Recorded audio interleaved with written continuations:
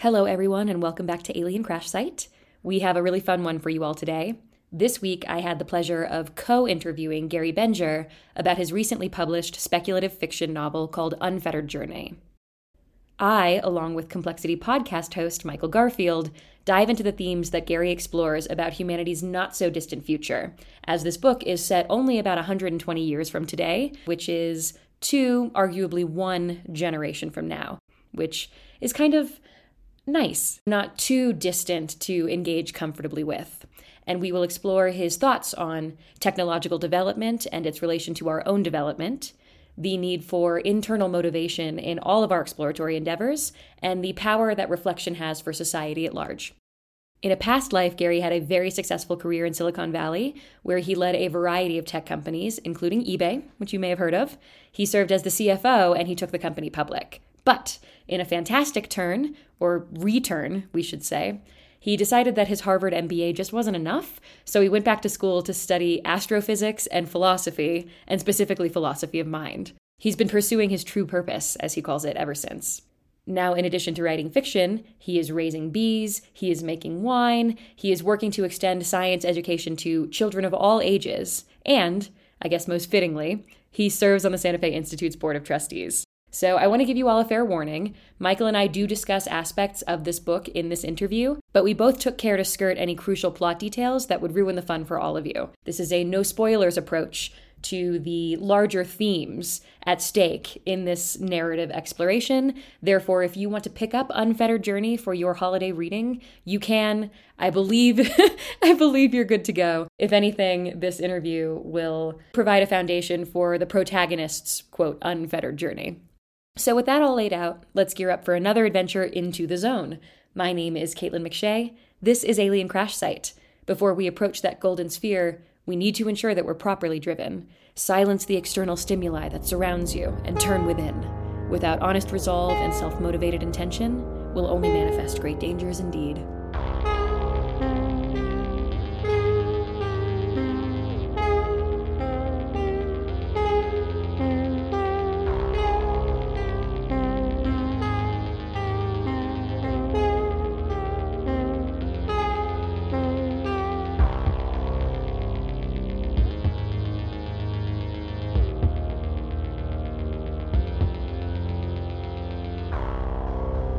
Gary, it's a pleasure to have you on Complexity and Alien Crash Site. Well, Michael and Caitlin, I'm delighted to be here. Thanks for inviting me. Yeah, thank you for joining us. Caitlin, do you want to kick this off? Well, it depends on which direction you want to go. Do we want to link it from SFI and go outward? Do we want to start with Gary and come back to Complexity? I think let's start with the autobiography piece. Great. Yeah, so like the question would be then, Gary, who are you? What is your relationship to SFI, and what brought you here? You know, like okay. what is the road that took you into your relationship, which is, you know, some might argue a property, but certainly we won't go there yet. Well, you know, I've been in technology for over 30 years. I did a whole series of startups in biosciences, in computer chip design, in the internet, high-tech windmills, so lots and lots of technologies I had the fortune to participate in. I took eBay public. I was chief financial officer 20 years ago, and we grew that company to over $100 billion in stuff sold and thousands of employees. And then I moved on to other things like philanthropy, and then now being a writer. And as part of eBay, I came in touch with Santa Fe Institute. Pierre Omidyar, who's been an emeritus member of the board for a long time, encouraged me to join, and I've been associated with the Institute all those years and had a delightful time just getting deep in the science. I think complexity sciences is fabulous. So that's my relationship there.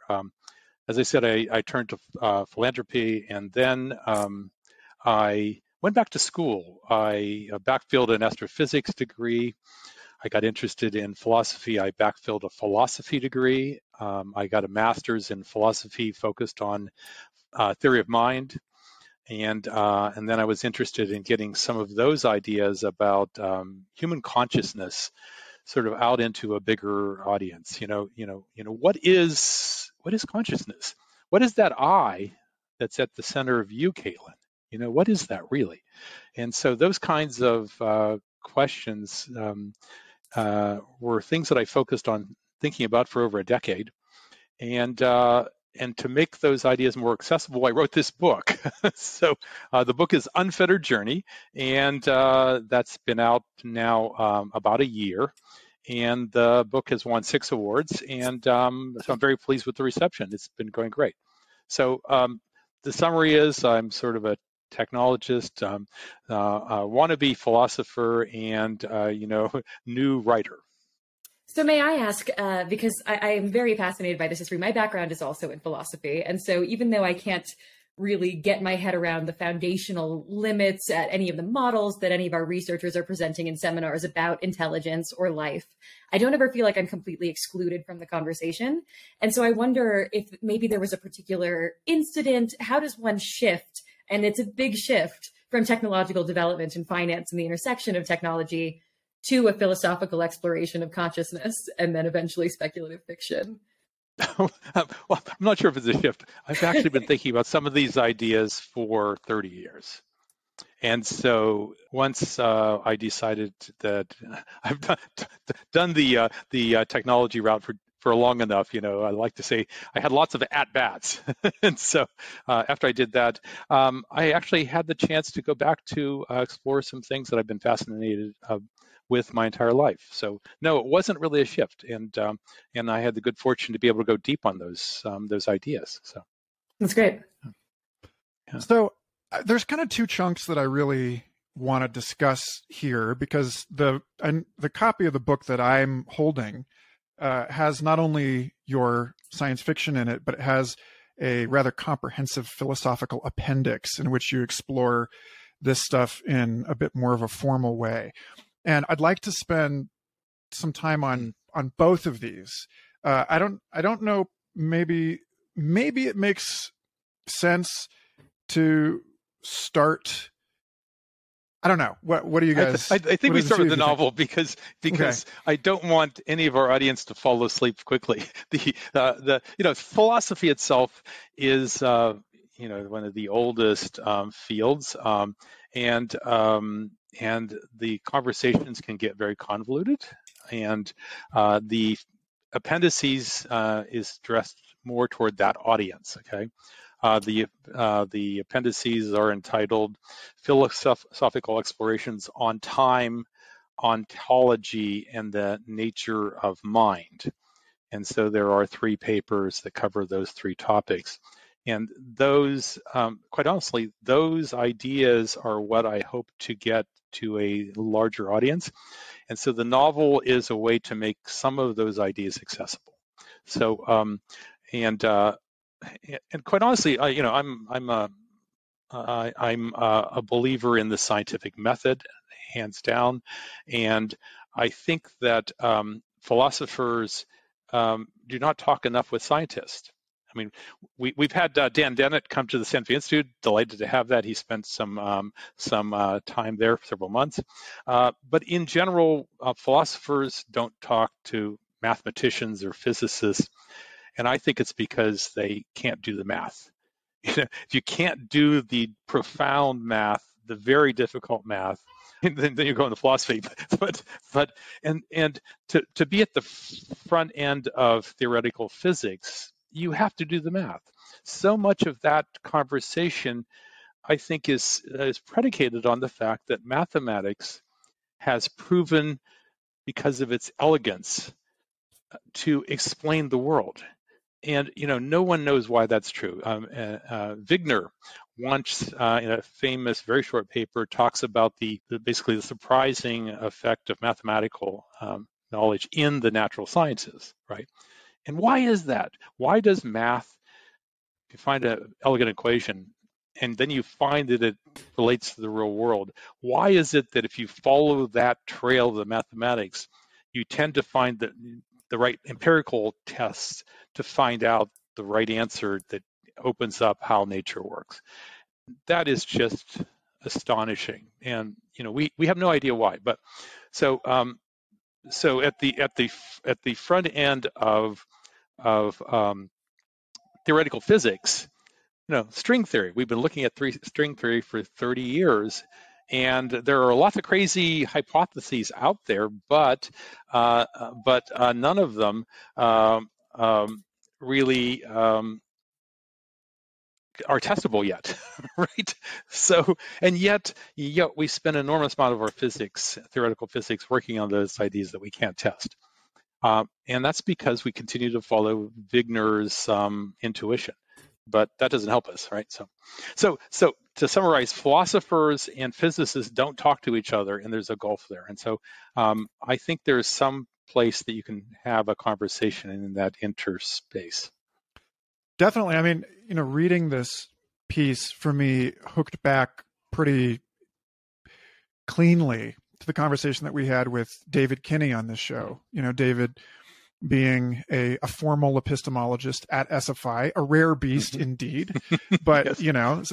For that reason, especially valuable, I think. And your pieces on ontological relations and on the nature of mind and time, I think really illuminated for me some of the stuff that we were talking about in his own work on causal networks.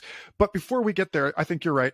Let's start in the work of science fiction, and without ruining plot for people, I would like to engage with you a little bit on the nature of world building, because Caitlin, through this curated Interplanetary Festival and curated this awesome panel in 2019 on world building, where we had a bunch of science fiction authors together on stage talking about it in a way that reflected through the SFI lens, makes the work of writing fiction look like the design of parameters in an agent-based model. To set something forward in time, in 2161, you're coming in with a set of basically like Bayesian priors, like assumptions about the world as it is. Okay. And then creating a verbal model, a device, and then letting it run is kind of how I understood your process here. So you mentioned the panel, and I hope I'm not going to diss those participants, because I might have a slightly different idea on this. But let's talk about the modeling thing. So as we know about agent-based models, they typically have agents run by simple set of rules, and those rules then you put in motion and you see what happens. But we know that if you pick crazy rules or wrong rules, then they quickly grind to a halt. They give you no information. So it's important to pick those rules carefully. And I think if you look at across genre science fiction these days, there's so much dystopian sci-fi out there these days. It's so genre. And what I think happens is writers tend to pick some particular idea, and then they take it to the absurd extreme. So then we have, and that's where the conversation has fallen into, is those extremes. And I take a different tact. Is I think that we are better served to use a hard science framework for how this works. We can take the engineering today and what we know, and we can take and run that forward, and we can come up with highly likely scenarios. And I think we should focus on those. So because then you're just having a conversation that is not very helpful, because I think running those forward, we have some real problems to solve, and we should focus on those problems. So that's my take on how one should do that. And let's take the utopian dystopian future. Humans have evolved with certain kinds of characteristics, like altruism, like hope, and these are complex systems, of course. And as humankind moves forward, I think those are going to mitigate some of our worst characteristics. Yes, we've evolved to be competitive. We have some deep, dark, aspects. Our fellow writer Cormac McCarthy on our Santa Fe board, he explores those very, very deeply and disturbingly in many cases, I think. But I think I think the reality of what our future looks like is somewhere in between. And so that's what I explore. So I have a hard science view. So maybe let me give you a couple examples if we can explore my world building and how that agent-based model moves forward. So let's take up to two or three. Okay, I think that for this next century, the two largest technologies that will drive everything about humankind are bioscience and AI and robotics, okay? But I will say that though bioscience will have a tremendous impact on human life, that in 100 years, in many ways, we won't notice. Okay, if you went back to the 1950s, they still had polio, right? We don't have polio now, but we live 10 or 20 years longer than we did before, and live with greater health, but we don't notice it. We expect that to be normal, and I think in 100 years, 150 years, will we cure cancer? I think yes. We'll fix a lot of these things. Our fellow board members, Jeffrey West, wrote his book on scale, and he explores the end of that parameter. And I think he suggests that if we cure all of cancer, we will add to the human lifespan about 6 years. If we cure all of the heart disease-related ailments, we'll add on the order of 3 or 4 years. And then you take next tier down, you pick 1 or 2. So order of it will add a decade to the median lifespan by fixing all those things. So this will take a long time. Do I think that humans will live forever? No. Will we live a lot longer? Yes, I think so. So that will happen. That's one. I think that's what bioscience will do. Let's move to the second one, AI and robotics. I have a slightly more conservative view than lots. There are forecasts. We see Boston Dynamics. We see the robots, dancing with Mick Jagger. We see them shooting free throws from the center line on the court during the Olympics and making perfect baskets. And we think, wow, this is just around the corner, right? I think that this is going to take a lot longer. It's more akin to the automobile, which basically took a century to get to the cars that we know today. Henry Ford was around a century ago, but the cars that we have today with all the electronics, with the road systems, the infrastructure that was needed, with the legal systems and insurance issues and social issues of interfacing with these automobiles that kill us, took a long time. And so I think that's true about AI and robotics. But I think it's highly likely that we, in 140 years, will have robots walking among us. Okay? And why is that? Because we've got trillions of dollars of infrastructure that is human-sized, right? And yet there's an enormous number of reasons why, for economic reasons, that will continue to be developed. And so that's a highly likely thing to happen. So are you disagreeing that in 140 years we'll have robots walking around it? Can I just make a remark about that claim? Quite often when we think about the robotic future in science fiction, it's human-sized, roughly human-shaped robots walking around. And I always took that to be a sort of anthropomorphic lack of imagination. So this infrastructure posit that you make is really interesting to me because, of course, we wouldn't want to engineer new societies to accommodate whatever the AI is. It seems we still have roads, we still have doorways, we still have elevators. And so that suggestion as to why human-shaped things will exist among us is the most persuasive I've heard so far. So I do like that. Go ahead, Mike. Oh, yeah, I was going to say, if I may, just that, yes, as far as pulling in a complex systems principle of path dependency or canalization or entrenchment, then these are the niche defines what fills the niche, right? Exactly. But I'm also thinking about Robin Hanson, who wrote this book Age of M, in which he's looking at it and starting from kind of a similar place. He's looking at it in a very Jeffrey West kind of way, and arguing that following a Moore's law kind of arms race to the fast, that robotics are going to get smaller and smaller and faster, and then they will have basically leverage over things operating on the human scale in the same way that humans basically eradicated megafauna. So I'm curious how you... I've read M, and I put that into my, absurd end of the spectrum. And because, he imagines this sort of merging between computers and humans, AIs and humans, in a way that I just think is absurd, quite honestly. And in fact, in terms of my scenarios, there's a couple devices that we have in 140 years. And I think when people first read them, they might think, oh, that's a little weird. She's Single Magazine wrote that this future feels eerily realistic. And I think that's a fair thing. So as an example, you carry your iPhone around, right? You might use Siri, right?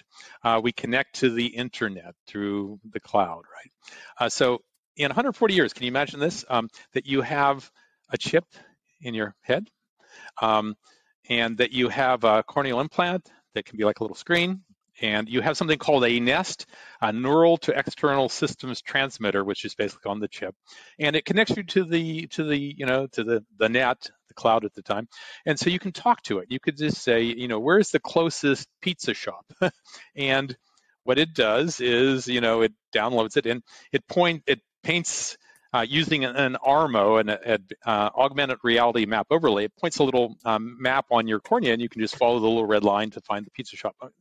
Those sorts of things, right? So essentially, you've got something that we already have, and it sounds weird that you would get a chip in your head, but I think that will happen. Okay, but what are the limits? Elon Musk, he has this Neuralink, and he was demonstrating that. I think that is going to be quite limited because it's taken 1 million years of evolution to evolve our vision, our hearing. The V1 in our brain takes up the size in our brain of a total cat's brain. Okay, it's huge, and those are the ways that we'll interface with the world. And so I don't, and those are working at chemical speeds, okay, very, very slow. Already our chips are, millions of times, orders of magnitude faster than our human. We will not make that work very well. So I don't think we're going to have realistic sort of cyborgs. And yes, we'll have artificial limbs, and that will continue. But getting the brain to interface is something I just don't think is going to happen, and that's where I think we're off in the crazy land of forecasting. So, well, I mean, we already have like high frequency trading algorithms that exert weird leverage over the economy. That, like, these things happen, and then we look back on them 10 years later, and we still don't understand. So, I mean, I'm curious how else you see nonlinearities and this kind of thing fitting into this world building. So, given especially that you've got this, your world takes place after climate change and wars that precipitate out of climate change. So that has to figure into your timeline for tech development and the evolution of social hierarchy and so on. So the conceit of the timeline is that around the year 2100 we have the climate wars fought over resources, etc. And as a result of that, we need to rebuild certain things. And the rebuilding is accomplished a lot by robots, taking the rest of the jobs, and robots are building robots. And, so in 2161, we still have lots of stuff. So let me point on two things economically, how I get there. The first, just before COVID, there was a workshop at the Santa Fe Institute with the title AI and the Barrier of Meaning. And I attended that, and a lot of AI scientists were down there.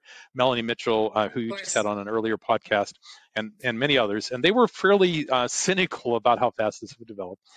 There was one presentation that I loved. It talked about the disappearance of jobs as we have more automation. And so the image was of a topology landscape, with hills and valleys. And water rising was the analogy for jobs going away. And so the question was, what jobs disappear first, and what's on the top of the hills? Well, top of the hills might be your jobs, podcasting, right? It's very hard to do that. And I argue that one of those jobs is roofer, okay? Because the guy that climbs up on the shingles on the roof with a bunch of shingles and tacks in place, that's really hard to automate. but that eventually, because the roofers will be making $400,000 a year, that too will be automated.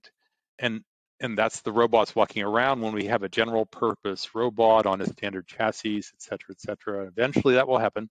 And when that happens, it's all over, in the sense that the vast majority of what we think of jobs today will be gone.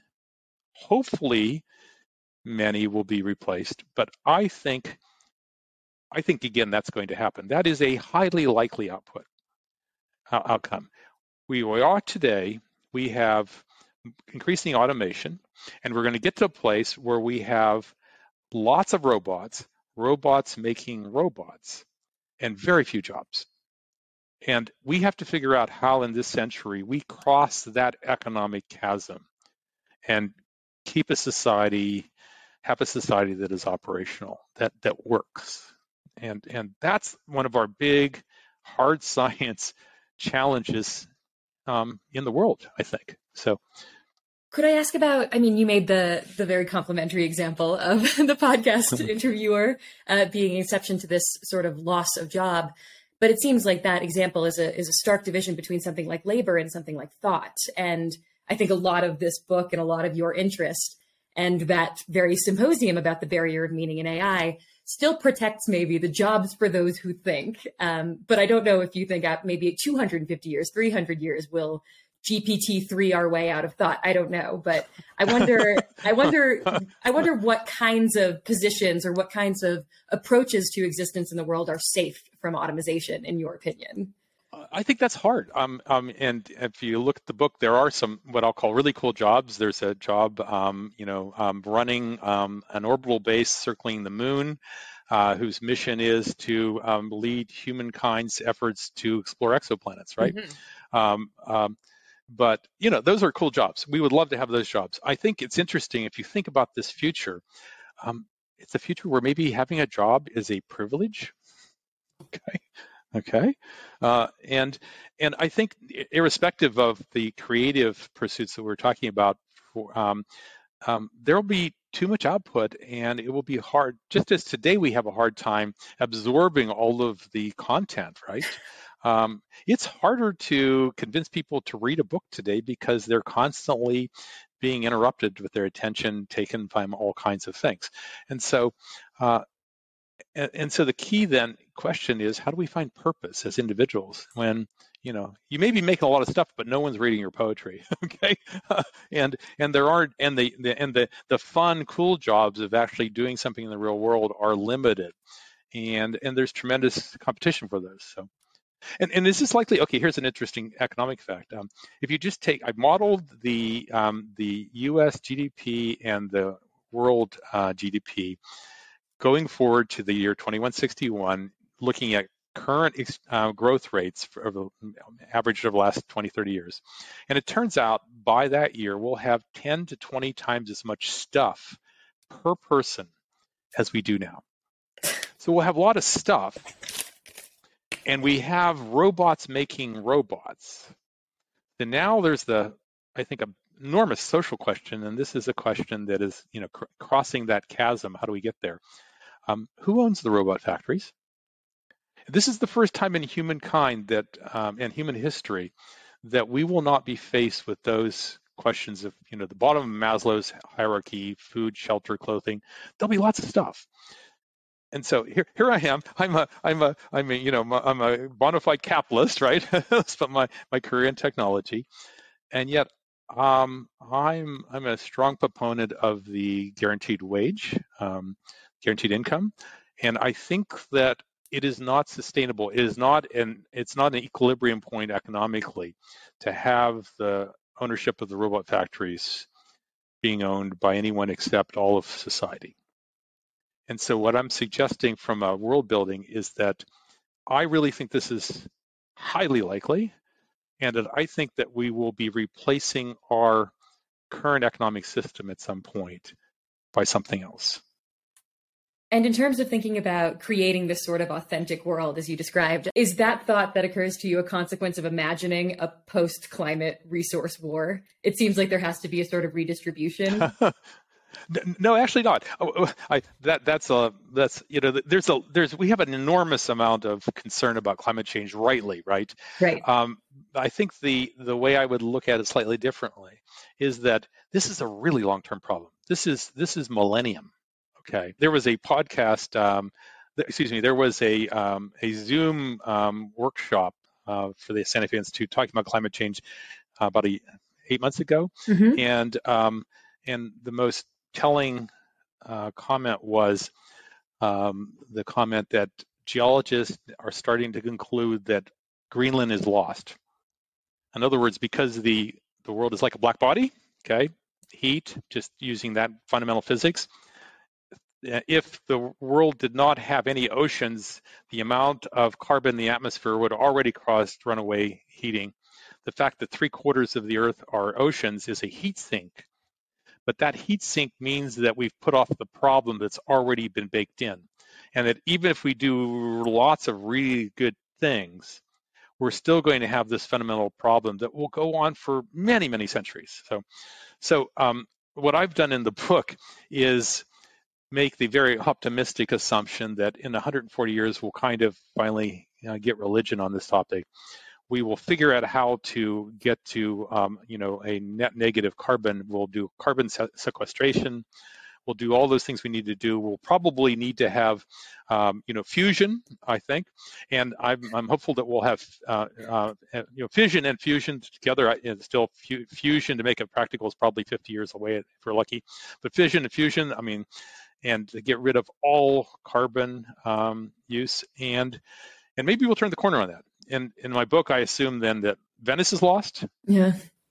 Okay. Probably, New Orleans is lost. Jakarta, they're already moving the capital to Sulawesi, right? And Mumbai. So there'll be lots of dislocations, and I think that a lot of that is going to happen. But I'm optimistic that we get past this because of human ingenuity. So it's not easy. So that's the thesis of my book. It's sort of somewhat on the border of utopian, that we actually solve this, existential problem. But again, that's looking for the, what's the, there's lots of dystopian books that assume that, have climate disaster and we can't ever save ourselves, and then we're just down into just absolute calamity. So, well, one thing I found fairly believable, although I'd like to kind of pick at it a little bit, if you don't mind, bring some scrutiny to this. You talk about the emergent caste system, the Levels Act, that yes. stratifies American society yes. into like 100 different, this is your legally preordained guild. And on one level, that's very believable because, we've got recent research that kind of sobering, disappointing research that was led by Eliza Heinrich Mora, Jeff West, Vicky Yang, Chris Kempis, and a couple other folks outside of SFI worked on this piece that showed that even though the average per capita income grows faster than population in cities, the inequality grows even faster. And so actually more than wealth, what cities are generating is poverty. And so, I kind of want to just put a couple pieces together here. Okay, I will, Michael. I'll totally agree with you on that one. That's basically, I think that's not going to happen, and so that was probably my one exception. But one needs conflict to write a novel. Right. The conceit in the novel is because the U.S. has more of a focus on property rights, as this "who owns the robot factories" question is put to society.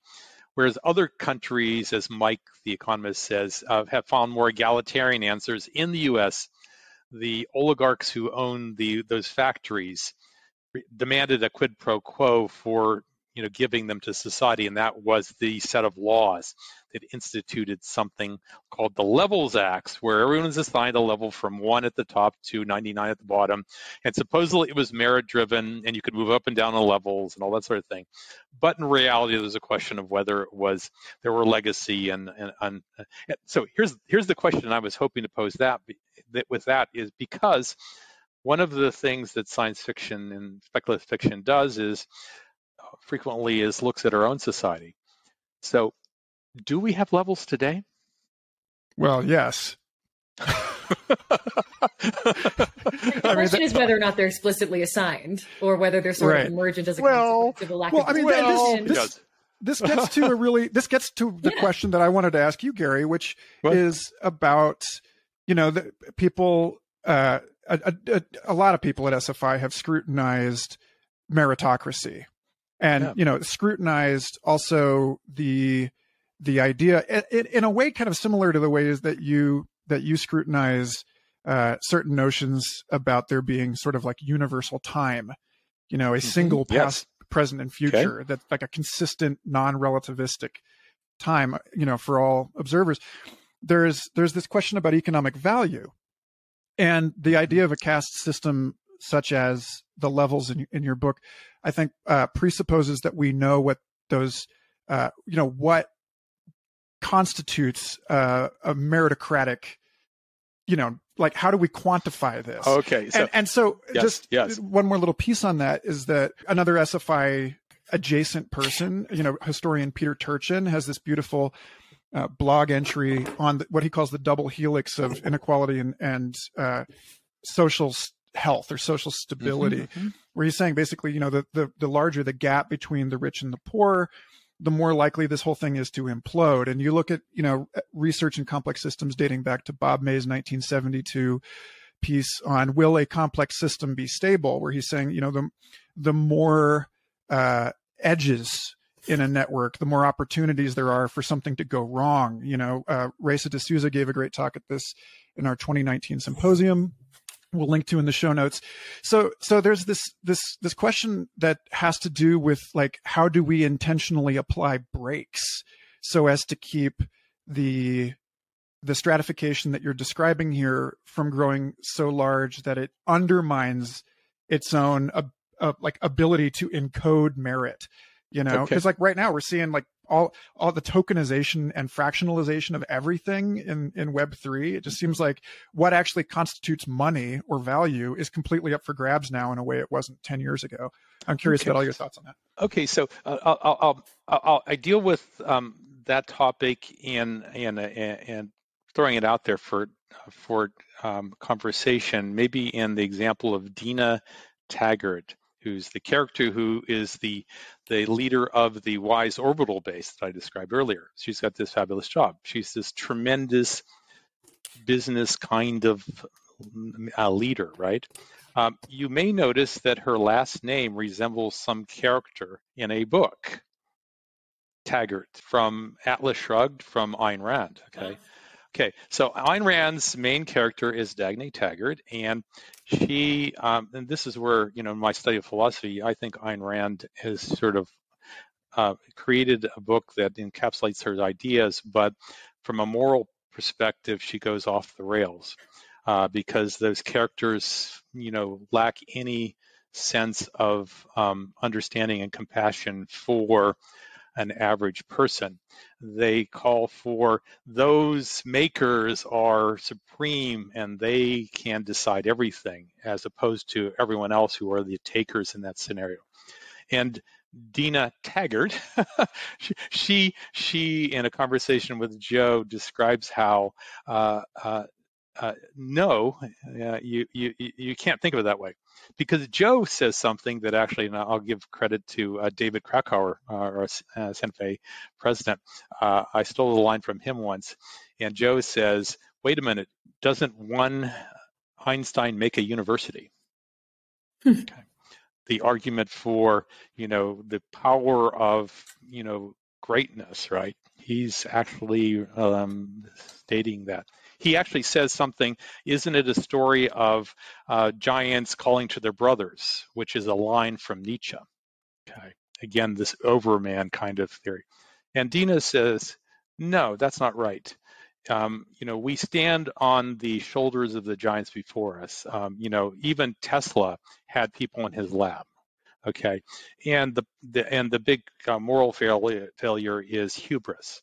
And so that human society moves ahead because we work together in community, and that's how we move ahead as a species. So that whole conversation that I'm trying to raise there is a conversation about how we as humans can get across this chasm. And I think it's based upon that need for community, notwithstanding the benefits of the Einsteins. So. Well, to the point of research communities, and at this point, I feel like I want to toss the ball to Caitlin, because this is where I feel the alien crash site themes really start to take over. But you've got these two spaces in the geography of your story that seem very familiar to those of us working at SFI. One being Lone Mountain College, this location where your protagonist takes his sabbatical to cool his heels and think about artificial consciousness and determinism and randomness and the origin of consciousness. Right. Yes. And then there's the Zone, which is this kind of neither here nor there kind of prison area, a low technological lacuna in this advanced society. And of course, that's, zones are a preoccupation with Alien Crash Site, but also with SFI, in as much as it considers itself to inhabit a kind of theoretical zone in which things are not completely worked out. So, Michael, just before you go to the Alien Crash Site, let me talk about particularly the zone issue.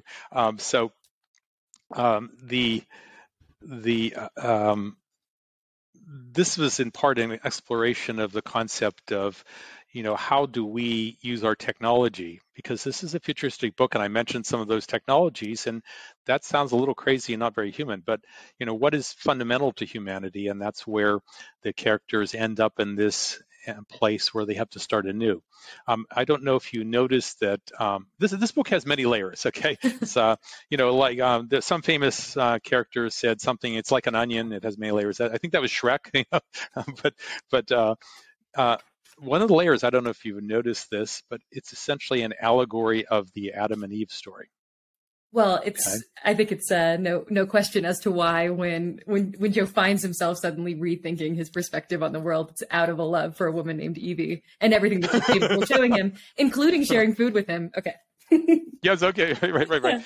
And you have to start civilization over in some sense here and rebuild and it. In isolation. Sorry. And in isolation. Exactly. Right. No, I think those are fine spoilers because then where does that lead to? Can one do well on one's own?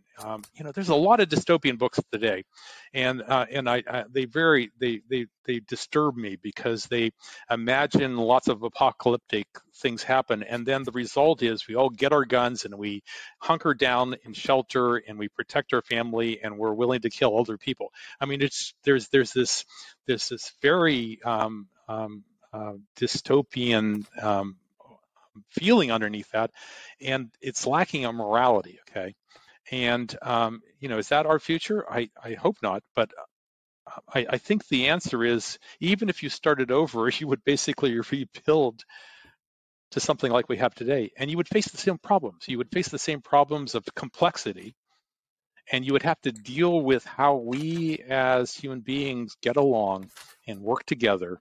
And that's going to let us build this intellectual property, which is, the sum of human genius, and to use it to improve, everything, and ultimately to give us purpose.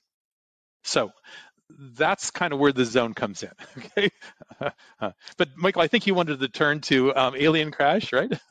Well, I mean, we only have a few minutes left. I want to make sure that Caitlin gets the... Yeah, and I mean, obviously technology and its relationship to humanity's future weighs so heavily as a central theme of this text, so it's clearly something you've thought about. The difference between your text is that it's a little more plausible than life after an alien visitation, at least these days, with all of our science out seeking the very exoplanets you describe.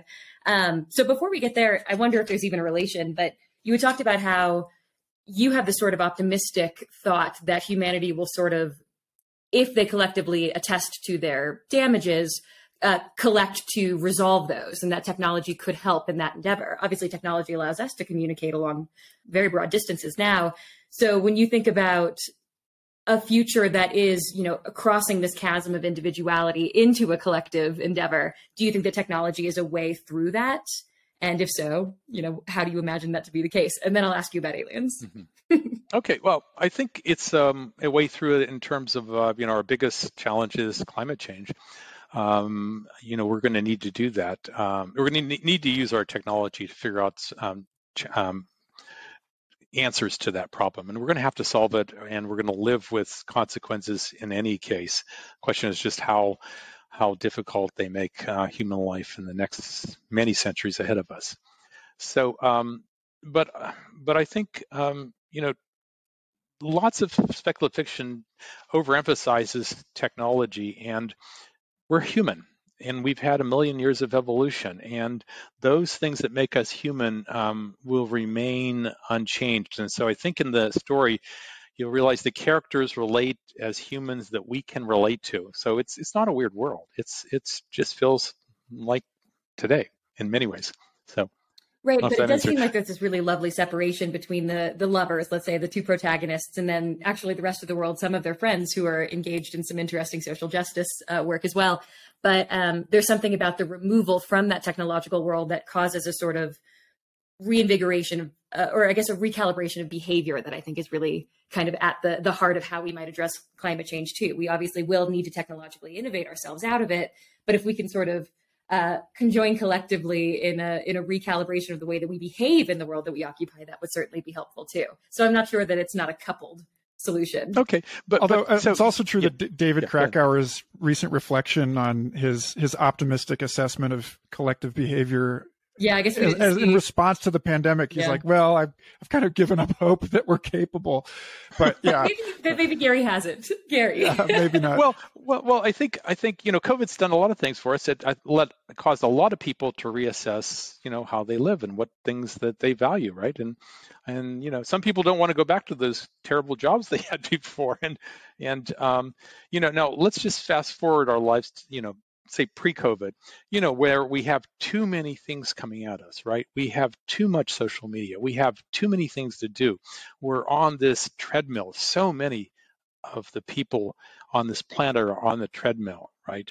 And that's our life. And is that inevitable? What will happen in the future when we have even more intrusive, technology? We'll have less privacy. We'll have less headspace that we can actually think. Or not, because we're going to have to make that choice ourselves. So I think part of the zone part of the book was to maybe have one think about that in your own life, and what do we want as human beings? So, but the answer is not just technology. So no, right, and that I at the center of us is not certainly interested in technology. I mean, one of the first things the protagonist of this book does is separate himself from his Siri. Yeah, that's right. That's right. Laying the foundation. That's right. So yeah. Okay, let's turn to Roadside Picnic, which I thought is a great book. I've read the novel recently. It does. I love it because it cuts down some of the standard tropes about what will happen with first contact with some other species. The tropes include, the War of the Worlds, where they come and kill us, or Star Trek, where you have after the creation of warp drive, the Vulcans come and they come in logic and peace, right? So right, we're all best friends. Yeah, they're all the.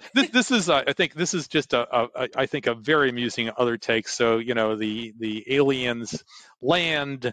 They sort of have a roadside picnic. We must be like mere ants, not even worth trying to communicate with, and then they leave, and they have all this detritus left, which we can't understand because the technology is so advanced. So I think that's great. I think that this is a book written by some really good Soviet science fiction writers, and I think it more talks to life in the 1970s in the Soviet Union. Absolutely. So that's great. Yeah. Your text, as you said, is multi-layers. I think that it's good to have these sort of analog explorations of the contemporary time that one lives within. So yes, I think that the Strugatsky brothers are really touching upon that sort of Soviet lifestyle in this very terribly condensed economy that's really all about what they cannot understand this other has done to their space, even though they want to, and even though it may have been friendly. Okay, great. Well, that was a fabulous synopsis. Now I have to ask you the Alien Crash Site question. Gary, at the risk of imprisonment, great personal injury, even death, what object would you hope to uncover from an alien crash site? Okay, so my object is I would like to discover the equivalent of a credit card. Okay, And this is a credit card that, it's readable, decipherable. You can pull out the code, and we could have the world's computer scientists digging through it and trying to figure out what it actually says. And what we're really looking for is one fact. It's in our credit cards, what's the default rate? Okay. Because the default rate, for humans in credit cards, it's about 1%. Okay. And the reason why that's so important is that tells us something about the species' honesty. Okay. Because if that rate is really little, then we can rest with some sigh of relief that when and if they come back, and they're not going to kill us. And if it's really high, then we'll know we can't trust them, and we'll be figuring out how to arm ourselves, whatever we can do. So, because I think in alien contact, the trustworthiness of the other species is so paramount, right? To how that relationship will go. So right, and it seems that if we have that default rate, were we able to decipher it, as you, I think, optimistically suggested we might be able to, what I think we glean is how much these individuals trust each other. And I think that if the rate is very high, we'd realize that there's some contention there. So if they're not even cohesive in the same way that we're not cohesive, oh boy, watch out. But isn't that in some sense perhaps an evolutionarily determined statistic about humans?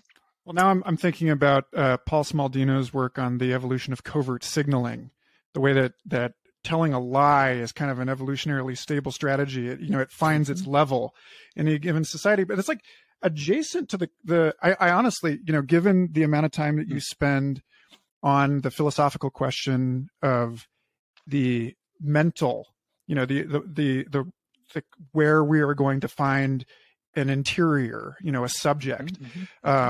I kind of expected, there was a way to twist this, and maybe we can just ask you the same question twice.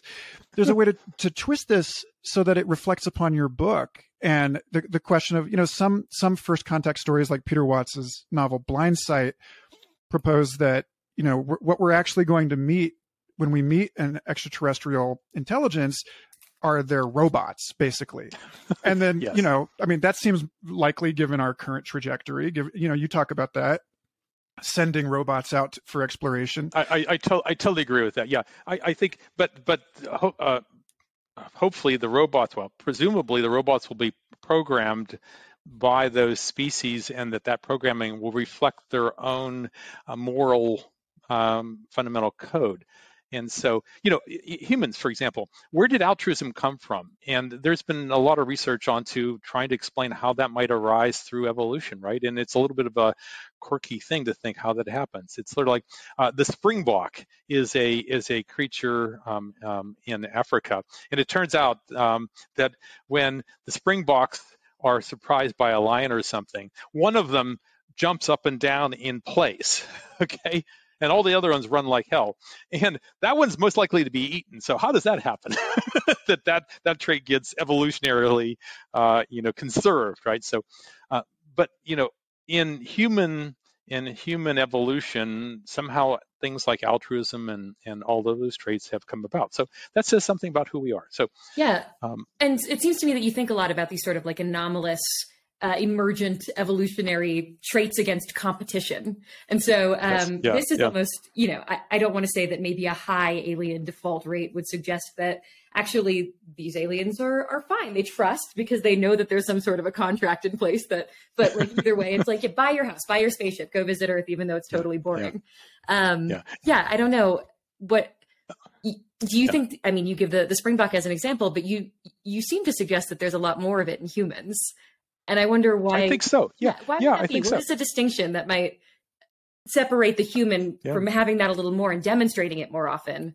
Perhaps these aliens too, than the animal kingdom from which it emerged. Well, I don't know. As I mentioned earlier, I'm tend to be more of an optimist about, in the bubonic death black plague of the 13th century. I mean, we lost huge percentages of the population of Western Europe, and yet we continued, right? And we continue. We persevere against all kinds of things, and this climate change, human-caused climate change, is one more example, and I think we'll figure it out.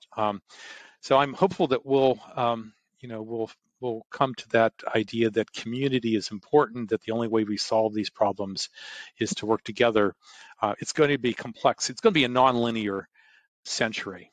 And how we get from where we are across that chasm of lots of robotics, very few jobs, how do you find purpose? How do we make sure that people don't sink into using synthetic drugs and anesthetize themselves from their from their hopelessness of their life? All those things I think are real issues. But I have some hope that we'll get there, because think about that world. We'll have lots of stuff. We'll have met all of the needs from Maslow's hierarchy. The world will be more difficult to live in, but there is a way to solve this. It's not hopeless. Actually, there's a lot of hope for it being a lot better. So, Gary, I think we have, if I can, Caitlin, I think we have time for one more great. quickie, which is elsewhere in other interviews and in the piece that you wrote about your book for the Good Men Project, you bring up the fact that, most people writing science fiction before the iPhone didn't include the iPhone, that this was a kind of a singularity in its own right, that, that linear projections tend to fail us. But in the same piece, you also said, perhaps we should focus on the much more highly likely march of existing technological curves. So, as we would expect from someone affiliated with SFI, you appear to contradict yourself. You're both arguing for and against the surprise, basically. And I'm curious, just maybe as a kind of a parting volley, what would surprise you the most? Like, what do you think cuts against your own expectations of probability about the future, be it the future that you write in this book or otherwise? Okay, well, so there is some kind of dissonance in those answers. I mean, I think I'm arguing against what I see in a lot of science fiction today is that, as I started off in our beginning, to take everything to the absurd. And so much of the conversation is focused on those absurd things, uploading brains, all this kind of crazy stuff about robots. And that's just nonsense. That's not going to happen anytime soon. Because I would argue because of evolution and as I said, about the way we've evolved, it's probably not going to ever happen, right? Neuralink is going to be a tiny bit of technology to help people with various kinds of impairments, but it's not going to be mainstream. We won't be doing that. So, but let's focus on where the technology will likely take us. Within that parameter, as we know from Santa Fe Institute, it's so complex. There's lots of nonlinearities. So what kinds of nonlinearities? Well, Isaac Asimov in the Foundation trilogy talks about a world that covers 10,000 years. He too was writing about his own time, World War II and Hitler. And there's this crazy, anomalous guy who disrupts everything. And so the psychohistorians and all their wonderful predictions couldn't predict because of the nonlinearity. That is so true, right? We know that because of what we've learned at the Santa Fe Institute and understanding the theory. So this century, how will we? I'm pointing to what I think are the major issues that will create a chasm when we have to cross those. Can we, as humankind, do that successfully? I don't know. But I think that we have a bigger possibility of being successful if we focus all of these bright minds on those right problems and not get distracted. So. What an endorsement. Indeed. Yeah. Thank you, Gary, both for your support and for writing an interesting book. I feel like we really only just kind of danced across the surface of this text. And I had like a whole page of questions we didn't have time for. But thank you for taking this time. And we missed some other things, as I said, it won Unfettered Journey. You can find it wherever you find books. It's won 6 awards, including Best Spiritual book of 2020. So there's an entire part of the theme that talks about, how we find purpose in this rapidly changing world. So I would love to have more readers to continue this discussion. And thank you, Michael and Caitlin. Gary, thank you so much for coming and for encouraging individuals to seek out whatever that purpose is, because I think the encouragement is really serious and necessary in a time when I think people are becoming sort of like specialists in something that isn't their own fulfillment necessarily. It's very inspiring. And thank you for your alien crash site object. Of course, we'd never find evidence of any dark credits, but that's okay. We have a credit card. I'm actually now afraid of a first contact scenario in which we find the credit card of an alien race with a 75% default rate. Like, why do you even have credit? What is this? That's thanks to paying their debt. And that's why they're on Earth. Yeah. They just foisted it off on us. It's like, yes. No, Gary, this was wonderful. Thank you so much. Okay, great. Thanks a lot. This was really fun. Yeah. Cool. Oh, great. And Michael, yeah, we did cover some other topics that we haven't explored before. So this is great. So awesome. And I think we've also added a few more comments on Santa Fe Institute that I normally get to. So that's great. That's great.